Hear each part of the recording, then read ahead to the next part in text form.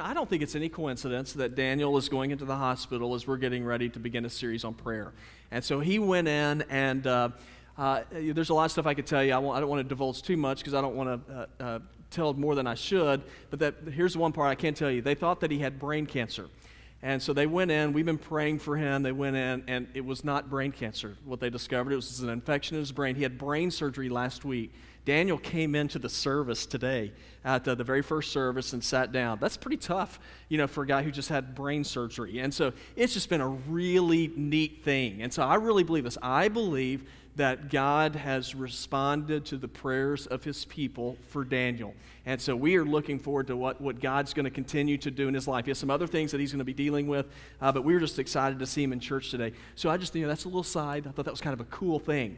So that being said, today, if you have your Bible, we're going to be looking in Luke chapter 18. We're going to be looking in verse number 1 in a few moments. And our focus today is obviously it's on prayer, but what we're going to be talking about concerning prayer is praying hard. Now, you guys say, what in the world does that mean? What does it mean to pray hard? Well, we're going to talk about that in just a little bit, but I want to share with you a story that I read about a couple of weeks ago. It's talking about standardized tests.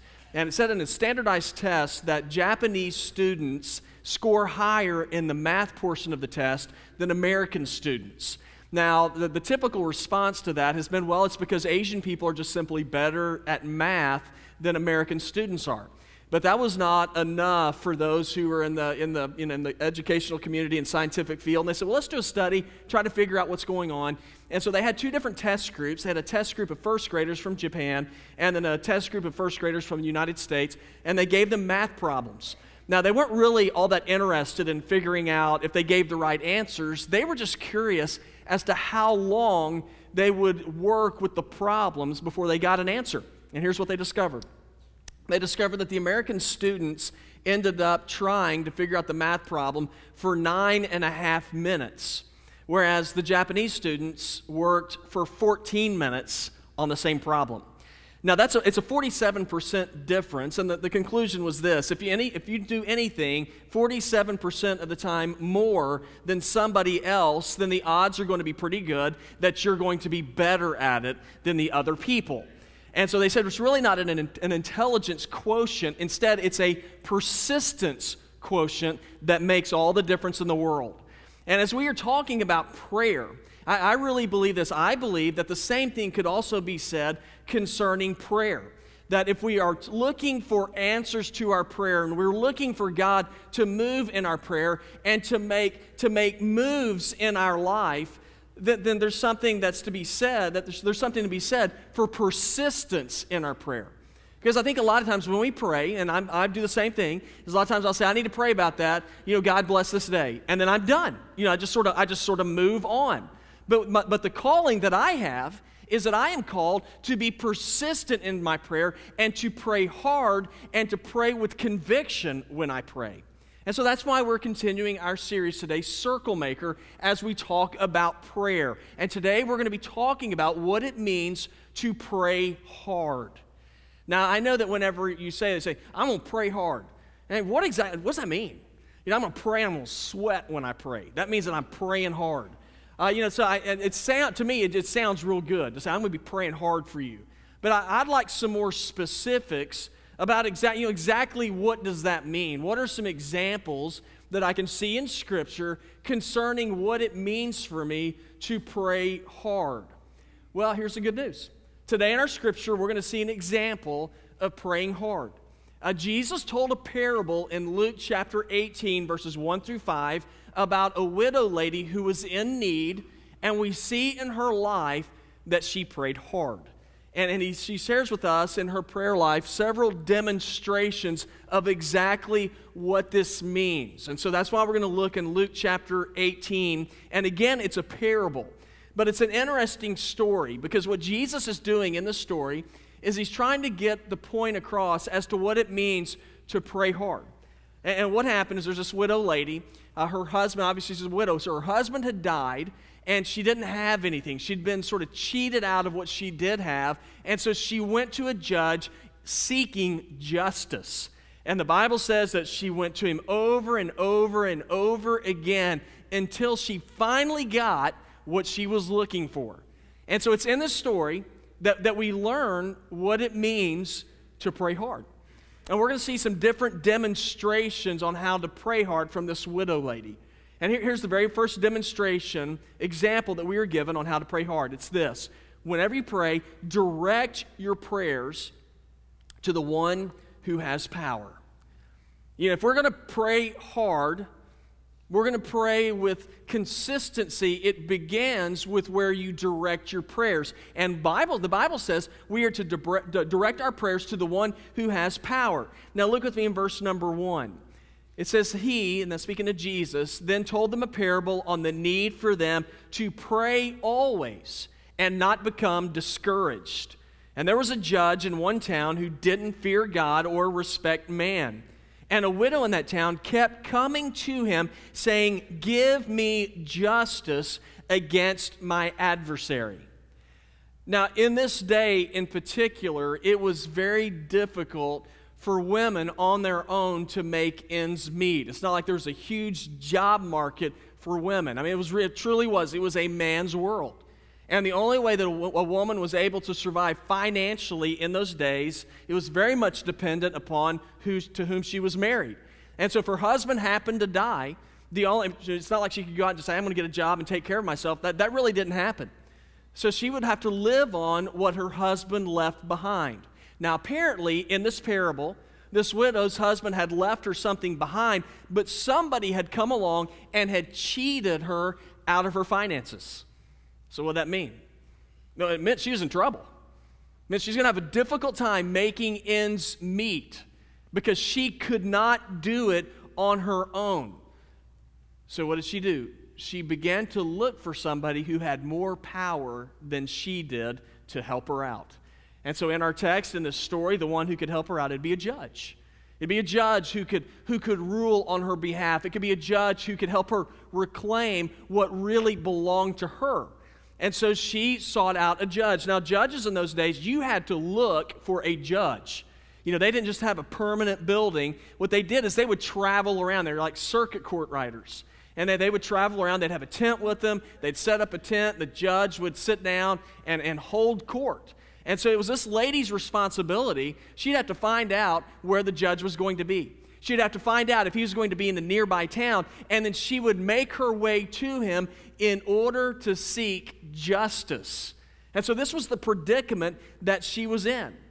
But I think the predicament that she's in, we can learn something from this. And what we can learn from this is that in all of our lives, there are going to be times when we will face circumstances and we will face situations where things move beyond our control. Where things will happen in your life and in my life that we personally can't do anything about them. And whenever that happens, what do? We do what this lady did. We seek after someone who has more power than we do. Now, the point Jesus was trying to get across in this parable is that regardless of your circumstance, regardless of what you are going through, regardless of what you are experiencing in your life right now, if you are a follower of Jesus, you always have an outlet. And that outlet is God. That's one of the neatest things is we have the great privilege as followers of God to seek after Jesus, praying for his intervention in our lives. Look back in verse number 1 again if you have your Bible. It says, he then told them a parable on the need for them to pray always and not become discouraged. That there's nothing too big or too small that you can't bring before God in prayer. It doesn't matter what your circumstances. If you are broken spiritually, if you are broken in your marriage, if your health is broken, if you are struggling in your finances, doesn't matter what your circumstance is, you always can seek after God for his intervention. You can always do that. That's why we're told that we are not to be discouraged. The word discouraged, it says don't be discouraged in praying. The word discouraged, very simply, it means to give up. Now, the widow is it was very easy for her to be in a place where she could say, you know what, nobody can help me out. I'm a widow. I don't have any money. I'm just out of luck, and she could have quit. But that's not what she did. Instead, she sought out the one who had power. Okay, now here's the question for me and you. Do you and I desire for some things in our lives to be different? Do you and I have things in our lives that we can look at where we say, those things in my life are broken and I need them to be restored? Now, if you can say yes to that, then here's the deal. You better approach one who can do something about it. Now, I'm going to tell you, I'll just be real honest with you. If there's some things in your life that are broken, I can't fix them. I can't. Now, I can point you to some things, but I personally cannot fix things. There's a lot of things that I can't fix. You can ask my wife. Matter of fact, I can't fix anything. When it comes to being a handy person, y'all, I'm not handy in any way. I don't know how to fix anything. I don't know anything. I give you an example. I don't know anything about cars. There's two things I basically know about cars. It's where you put gas, and then I know this about cars. They're to be driven well, and also you're supposed to change oil. Now, that's about all I know. That's the extent of it. This past fall, I can give you an example. This past fall, I got into my car. I was just trying to start it up. I turned the key over, and it just sort of sputtered and wouldn't get going. And I tried it over and over again. Okay, then here's one thing I do know about cars. I know jumper cables. Y'all, if you ever need your car to be jumped, I'm an expert. And so I went and I got my I carry jumper cables. So I went and got my jumper cables, hooked it up to Emily's car, jumped the car off, got it going again. And so I just threw the jumper cables in the back, drove to work, because jumper cables fix everything. And so I drive to work. When it's lunchtime, I get up, I go to my car again to try to start it up. It won't start again. I'm like, what in the world? I mean, I did the solution for the problem, which is jumper cables. And so I had to look for somebody. I looked for, I think it was Matthew, and maybe it was Jonathan, and I hooked up the jumper cables to their car, started up again. I was like, it's fixed again. So I'm good to go. So I get my car, drive home, come back out. It won't start again. So at this point, I'm getting really ticked off because, two jumps, that battery should be working. So then I jump it off one more time, and then I drive to a source that is higher than me. I drove to AutoZone. And so I drove over there, and I said, hey, listen, there's something wrong here. I mean, I've been working on this thing for so long. I've used jumper cables. This battery is a piece of garbage here. What's the deal? So they go and they do a test on it, and the battery has a full charge. And I'm like, well, obviously there's something wrong with your charging machine because it does not have a full charge because I've jumped it 3 times. Well, they discovered what the problem was. The cable was not tightened up tight enough on the battery post. And so he just goes, now try it, and it starts right up. So other than the fact I look like an idiot, I sat there and I was like, I told Emily that's what it was. So anyway, so I did. But what I did is at least I recognized. Now I'm not smart with cars, but I recognized I needed a higher source to deal with my problem. Because here's the deal: I couldn't deal with it. I didn't know what in the world to do. Now that's sort of a stretch here, but in a sense, that's where the widow is. The widow's at a place where I'd done everything I know to do, but nothing is being fixed. So what did she do? She went to one who had more power than she did. And that's where it begins for us in prayer. There has to be a recognition that there are some things in your life and my life that we cannot handle. Okay, there's going to be some times when things are beyond your control and my control. And when that happens, we don't quit. What do? We go to the one who has more power than we do, and that is God. And that's where it begins in praying hard. We're told this in Philippians 4, 6, and 7. It says, don't worry about anything, but in everything through prayer and petition with thanksgiving, let your requests be made known to God. And the peace of God, which transcends all understanding, will guard your hearts and your minds in Christ Jesus. So the first demonstration on how to pray hard is to direct your prayers to the one who has power. You want to pray hard? It begins with you praying to God. So what's another demonstration of praying hard? And this is where we get to some more of the nuts and bolts. And once you begin to direct your prayers toward God, here's how you begin to pray hard next. You pray specifically. And I like this one a lot. Pray specifically. Now look with me in verse number 3. It says, and a widow in that town kept coming to him, saying, give me justice against my adversary. Now, the book that I read that sort of moved us into this series was called The Circle Maker. And it's by a guy named Mark Batterson. He's a pastor in Washington, D.C. And one of my favorite little parts of the book was in chapter 3. And there was a quote he gave there. He said, the more faith you have, the more specific your prayers will be. And the more specific your prayers are, the more glory God receives. So here's the idea. If you're specific in your prayers, God will specifically answer your prayers. And so that brings me to a question. When you pray, are you more vague in your prayer, or are you specific when you pray? And I think for a lot of us, we're very vague in our prayers. I think sometimes we are vague in our prayers because if we're specific in our prayers and we're afraid, well, what if God, I don't want God to let himself down. I want to give him an out here. I'm not going to be specific, because if I'm not specific, then if it doesn't happen, then I can just go, well, I just gave God a break there. Other times, I think we're afraid to pray specifically because we're afraid that prayer's not going to be answered. But when I look into our text, I see the lady was very specific in her request to God. And that was to the judge, but this is a parable. If you look in verse number 3, she told the judge, she said, "Give me justice against my adversary." Now, the judge knew that she'd been robbed. And she comes in, she's very specific. She said, I've been messed around here. I want you to give me justice. And she said, against my adversary, and here's my adversary. She was specific. Now, again, let me ask you a question. When you pray, are you specific or are you general? Because if you want specific prayers answered, pray specifically. Listen to what Mark Batterson also wrote in his book. He said, if our prayers aren't specific, God gets robbed of the glory that he deserves because we second guess whether or not he actually answered them. We never know if the answers were the result of specific prayer or general coincidences that would have happened anyway.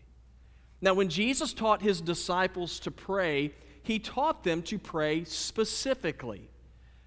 The way that Jesus taught us to pray, the Lord's Prayer, right? Matthew 6, 9 through 13. Our Father who art in heaven, y'all know that prayer? Hallowed be thy name, thy kingdom come, thy will be done, earth as it is in heaven. Here's where it begins to get specific. Give us this day, what is it? Yeah, good, that's right. Give us this day our daily bread. So they specifically prayed for sustenance, pray for food, and lead us not into temptation. Prayed for God to protect them from temptation, prayed for God to give them protection and safety. You read through that prayer, there's specific things that are asked for in this prayer. You see this all throughout the Bible. In Mark chapter 10, there was a blind man named Bartimaeus. The Bible says that he was sitting on the side of a road in Jericho. He's begging in order to survive. He's trying to get money, and he hears Jesus is coming by. Jesus is known as a healer at this time. One of the reasons why we sang that song, Healer. And he begins to cry out when Jesus walks by. He's crying. Can't see him, but he's crying out, Jesus, Son of David, have mercy on me.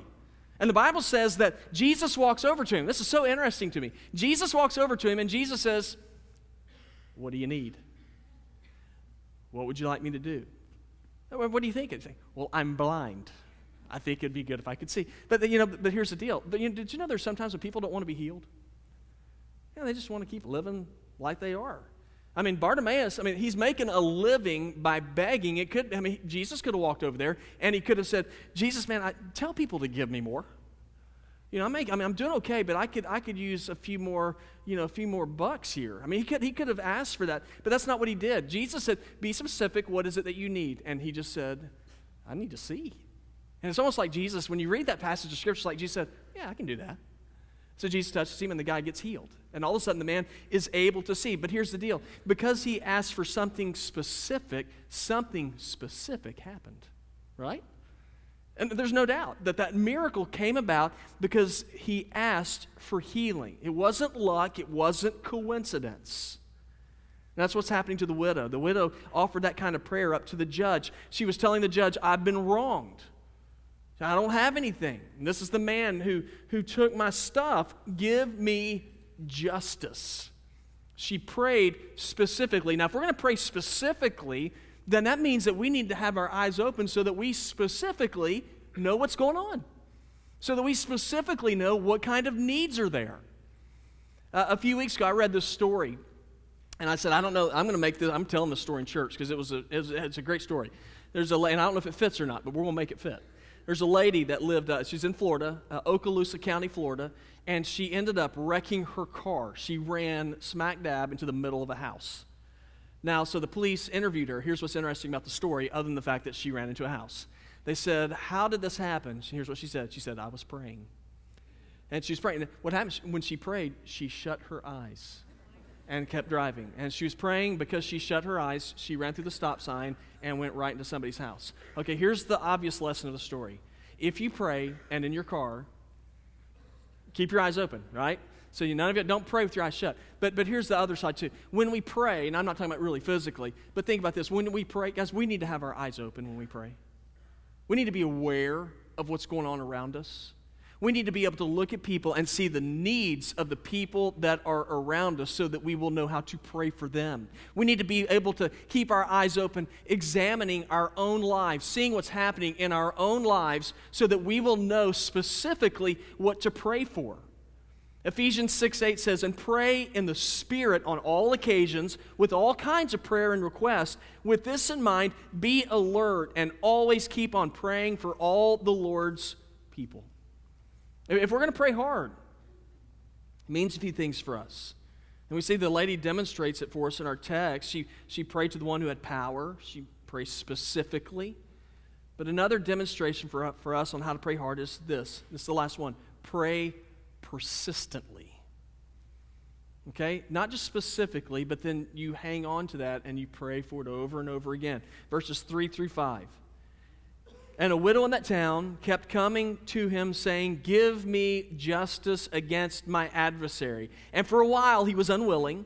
But later," I like this part, "he said to himself, 'Even though I don't fear God or respect man, yet because this widow keeps pestering me, I will give her justice, so she doesn't wear me out by her persistent coming.'" Now the judge is not a picture of God. Because, it tells us that he does not respect God, doesn't think anything about people. But we see the way that he responded to the widow, even though he didn't really like people, didn't respect God. If he was going to respond to the widow because of her persistence, then the idea is, think of how God will respond to you. God who loves you, who cares for you, who wants the best for you. Think of how he will respond to you as you bring your prayers before him. Verse number 3, it says the widow kept coming to the judge. It means she was going to him over and over and over again. Verse number 5, the judge says, "This lady, she keeps on pestering me." I like that word a lot. That word pestering, what it means, it's a picture of a boxer. And he is on top of another man, and he is repeatedly punching him in the face. Now, this doesn't mean that the woman was beating on the judge, but it means that her requests were being brought to him so many times over and over again. It was like she was beating him in the head with her request over and over again until he would answer. Now, during this day, it was common for a judge, before he ever heard a case, he would take bribes. This lady didn't have any bribes to give. You know what she had to give?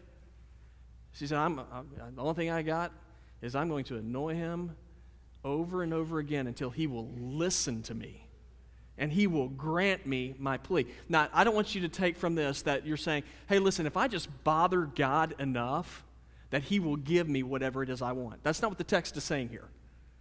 You know, God is not our genie, and it's like, God, I'm telling you to hurry up and do this, and I'm going to keep asking until you just get sick of me. That's not it.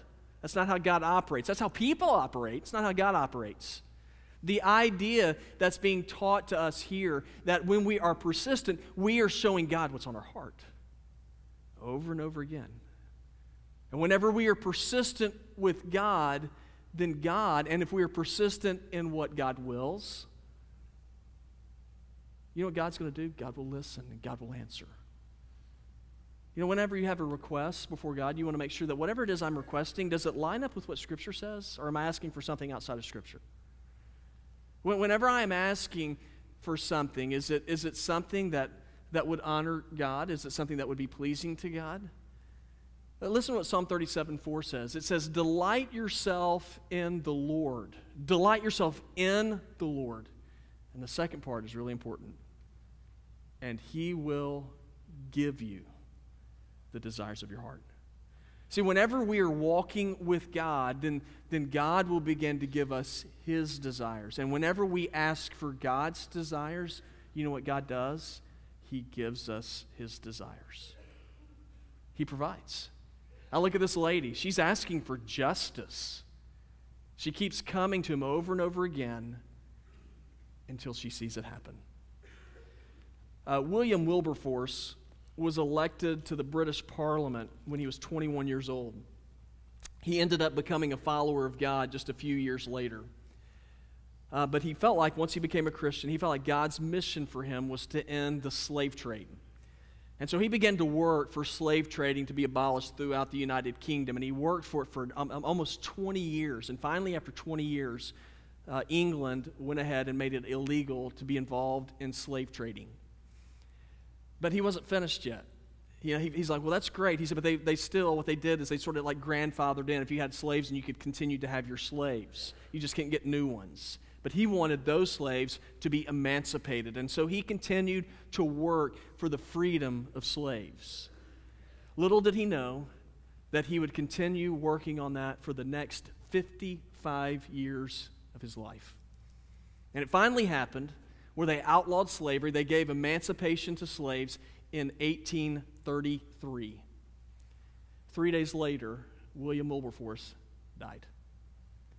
He gave his entire life to seeking justice, to seeking what was right. And I thought about that, and I thought, that is an example of praying hard.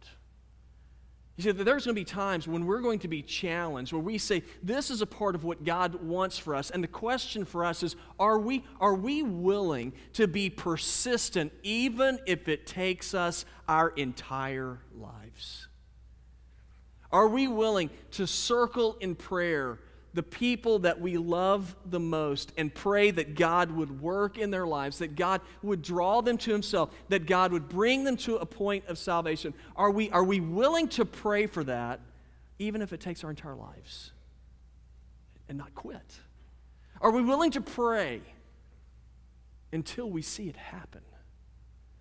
And I thought about us as individuals. I really believe this. I believe there are some of you, and you have marriages that need healing. There's some of you that have relationships with your kids that need to be restored. There are others of you, and you work with people that you love and care about, but you have not moved beyond that social step to talking to them about the things of God. Will you circle them in prayer and begin to pray for God to move in their lives?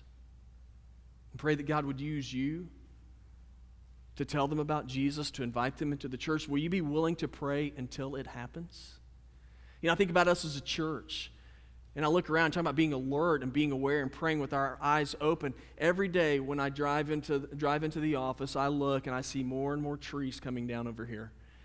And I see houses that are coming up. Y'all realize that, y'all know next door, there's going to be, and it's going to be around the corner as well, so it's a big piece of property, there's going to be over 400 houses next to this church.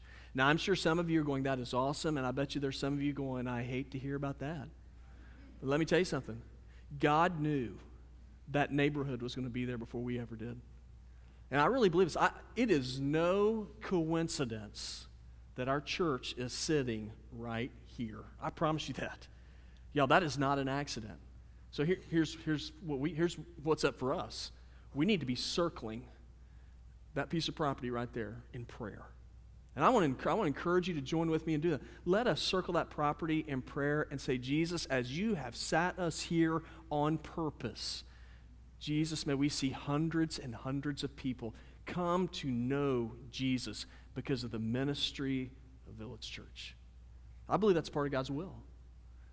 Y'all, when we pray, let us pray specifically. When we pray, let us pray boldly. When we pray, let us pray knowing that God desires for His will to be done. Let's not be vague. Let's be specific. Let's specifically ask God for big things. Because here's the deal. We ask God for big things because God's big. And big prayers honor a big God. So let's pray big. And let's pray consistently. And let's pray with passion. And let's pray persistently, even if it means we pray for the rest of our lives. Because we believe that God responds to His people.